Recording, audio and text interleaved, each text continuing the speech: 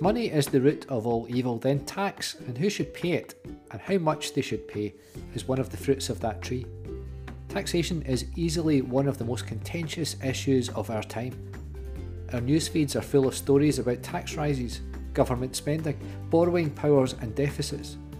Tax avoidance and the point at which you should pay tax and when the percentage goes up are all matters of contention. It turns out that tax was a pretty divisive topic in Jesus' time too. Our story today sees two groups who were normally political enemies come together to trap Jesus on a question of taxation. But they get much more than they could ever have bargained for. Hi, my name is Stuart. It's my pleasure to welcome you to our worship from St Ninian's Church in Stonehouse. I'm glad that you could join us from wherever you are. Today Anne reads for us from Matthew's Gospel. Today's reading is taken from Matthew chapter 22, verses 15 to 22. Then the Pharisees went out and laid plans to trap him in his words. They sent their disciples to him along with the Herodians. "Teacher," they said, "we know that you are a man of integrity and that you teach the way of God in accordance with the truth. You aren't swayed by others because you pay no attention to who they are. Tell us then, what is your opinion? Is it right to pay the imperial tax to Caesar or not?" But Jesus, knowing their evil intent, said, "You hypocrites, why are you trying to trap me? Show me the coin used for paying the tax." They brought him a denarius. And he asked them, "Whose image is this, and whose inscription?" "Caesar's," they replied. Then he said to them, "So give back to Caesar what is Caesar's, and to God what is God's." When they heard this, they were amazed, so they left him and went away. When some very unlikely allies turn up at the temple, you can almost hear Jesus roll his eyes and shake his head. What now? Herodians and Pharisees together? This can't be good. His suspicions are confirmed when they start off with one of those compliments that can only be the opening gambit of yet another trap. "Teacher, we know that you're sincere and teach the way of God in accordance with the truth and show deference to no one, for you do not regard people with partiality." So what do they want? The Pharisees have realised that Jesus is smart, like really smart. He knows the religious law inside out, and what's more, he's a brilliant debater. He's been able to deftly sidestep all of their questions and turn them back on them. He's made them look foolish and incompetent. They can't trap Jesus on the religious law, so they have a new plan. Let's try some civil law versus religious law. Let's ask him a question where he has to choose sides. He sees them coming from a mile off. He sees them in all of their malice and deception. "Go on then, you hypocrites. Ask your question. Should we pay taxes to Caesar?" That question isn't just a matter of civil law. The trap is that it also raises questions of religious law, and it's a big question. Before we go much further, we need to talk about money. Believe it or not, there was a time before money. People didn't need it. They grew stuff and swapped things that they had for other things. People helped each other because they knew that their neighbour would come and help them when the time came. But when you have something like an army, well, when they're far from home, they can't do that. They need something in return for their works, so several things were used throughout history. There was a time when to be worth your salt was to be worth your day's pay. Roman soldiers were partly paid in salt. Eventually coins come along. Initially coins are just a particular weight of metal. The Jewish coins we hear about in the Bible are called shekels, which actually just means a weight of. So someone somewhere decides that swapping precious metal for food and clothes and services is a good idea, and money is invented. But how do you know that you've got the right weight? You can't be carrying around a set of scales to weigh your coins all the time. Well, one of the things you can do is stamp some kind of mark on it to guarantee it. So Roman coins had a picture of the emperor on them. And pretty soon they realised that you can put whatever you want on a coin. Our coins still declare in Latin that Elizabeth II is queen. These Roman coins were controversial. Firstly, they were a sign of occupation.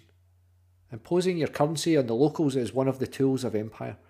Make everyone use your money, because then you can control the supply of it and the value of that money.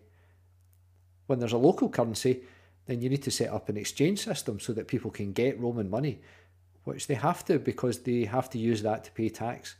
So there's profit to be made in the exchange as well as in the tax. But that wasn't the only controversy with tax. The picture and the statement on the coin were so inflammatory that the religious laws had forbidden the Jews to bring Roman coins into the temple. The coins had a picture of Tiberius, the emperor, and around the coin it said Tiberius, son of Augustus, the god. The Roman coins literally declared that Tiberius was the son of God. They were considered blasphemous, so blasphemous that nobody was supposed to have one in the house of God. So, should we pay taxes to Caesar is a hugely loaded question. If Jesus says no, he's breaking the religious law. If he says yes, he's breaking the religious law. If Jesus says no, he's broken the Roman law. If he says yes, he's breaking the religious law. And Jesus does something brilliant. He asks to see a coin. Oh yeah, sure, I've got one here. In the temple. Oh, you do you? Whose picture is on it? The emperor's. Give it back to him then. And give to God the things which are God's. It's no wonder that they're speechless. Amazed. Amazed that Jesus had escaped their trap. Amazed that Jesus had turned the tables on them once again. Or was there amazement about something else? Way back at the start of Jesus' ministry, he spent some time in the wilderness, 40 days we read. And at the end of that time, we hear that when he was tired and hungry, he was tempted with 3 things. To turn a stone into bread, to jump off the pinnacle of the temple because the angels would catch him, and to rule over the kingdoms of the world. All of them. But that last one had a catch, a small catch. Jesus would have to worship Satan. And here we are again, that final temptation presented in a slightly different format. Empire. This whole conversation is so short, and yet it opens up one of the most important issues for people of Jesus' time and for ours. The relationship between the things of God and the things of the world. Or perhaps we should put it another way, the tension between God and empire. Remember, the first question Jesus was asked by the religious leaders in the temple was about his authority. Where does it come from? Is it from God?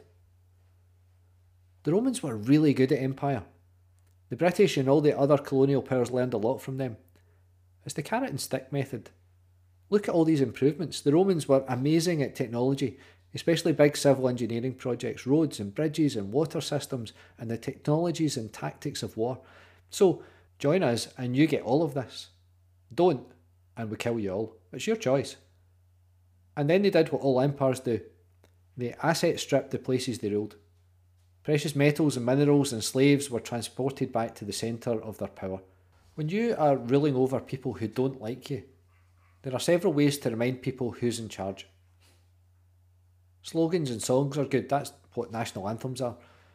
And greetings like Hail Caesar, a reminder who's in charge. Physical reminders are good too.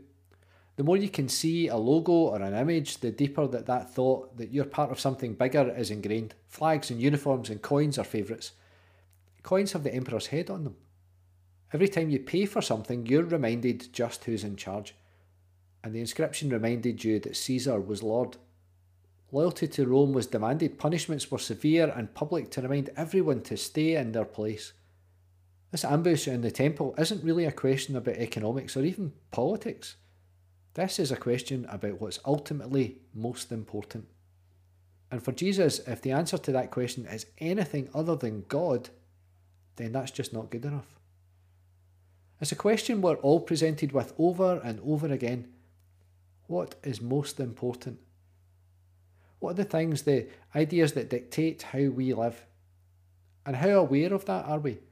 How many of us stop to think where an idea we're presented with comes from? Who benefits and who loses?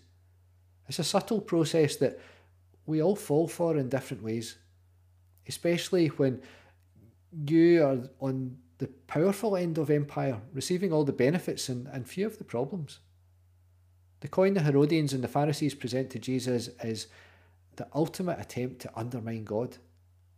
And the people gathered there trying to trap Jesus don't even realise they're the ones who are trapped by a system that demands their compliance, not for their own good or for the good of their community, but for the wealth and power of a system that says its leader is a god. Jesus cuts through all of that with a statement that should cause all of us to stop short, to take a breath, to question everything that we believe about the world and its claim on us. Give back to Caesar what belongs to him. If this coin, this symbol of greed and oppression and violence and economic slavery with its blasphemous claims stamped all over it belongs to Caesar, then give all of that back to him. Let him keep all of it. But give back to God all that comes from God. For there are things that money can't buy and empire can't control. Hope and mercy, justice and forgiveness, righteousness and love, and these are the things of God. Creator God, sustainer of all that we perceive, we join together in prayer, seeking wisdom and guidance, that we might show your amazing love to all whom we meet.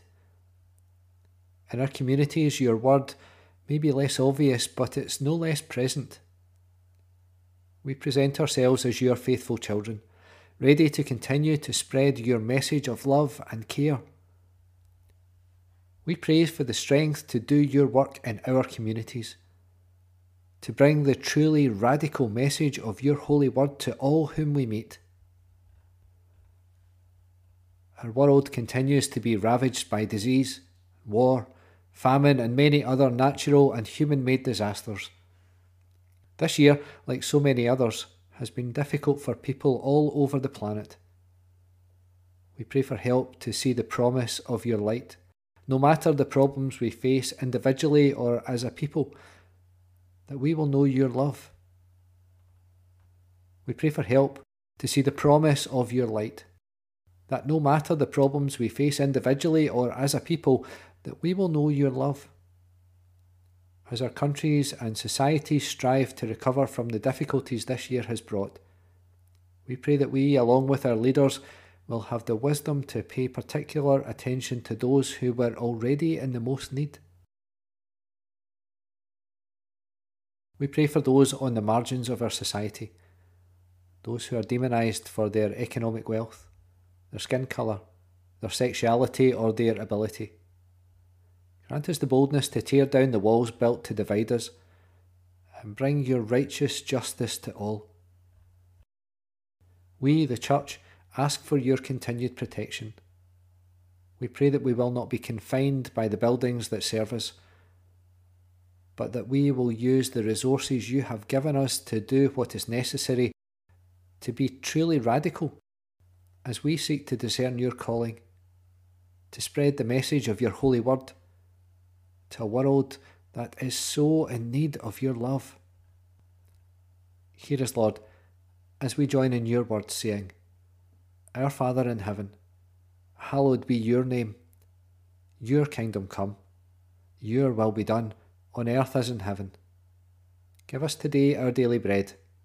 Forgive us our sins as we forgive those who sin against us. Save us from the time of trial and deliver us from evil. For the kingdom, the power and the glory are yours now and forever. Amen.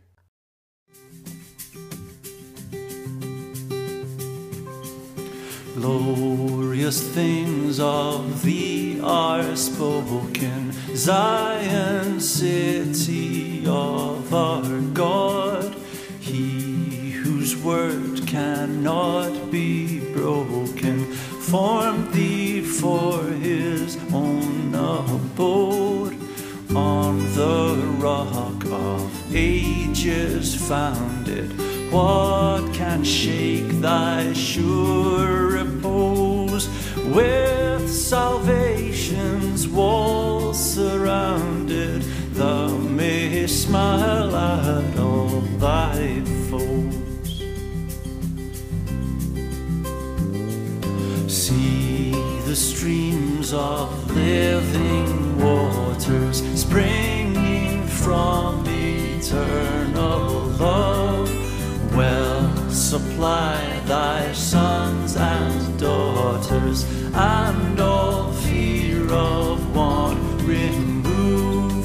Who can faint while such a river ever flows, their thirst to assuage? Grace which like the Lord the giver never fails from age to age.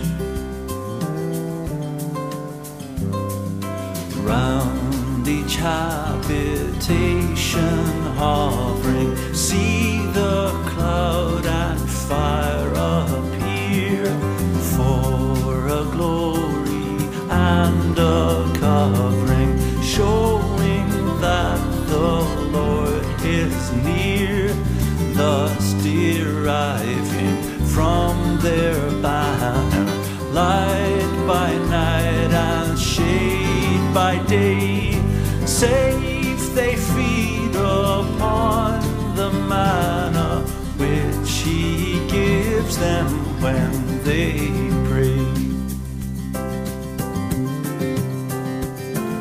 Savior, if of Zion city I through grace a member am, let the world deride or pity, I will glory in thy name. Fading is the worldling's pleasure, all his boasted pomp and show, solid joys and lasting treasure, none but Zion's children know.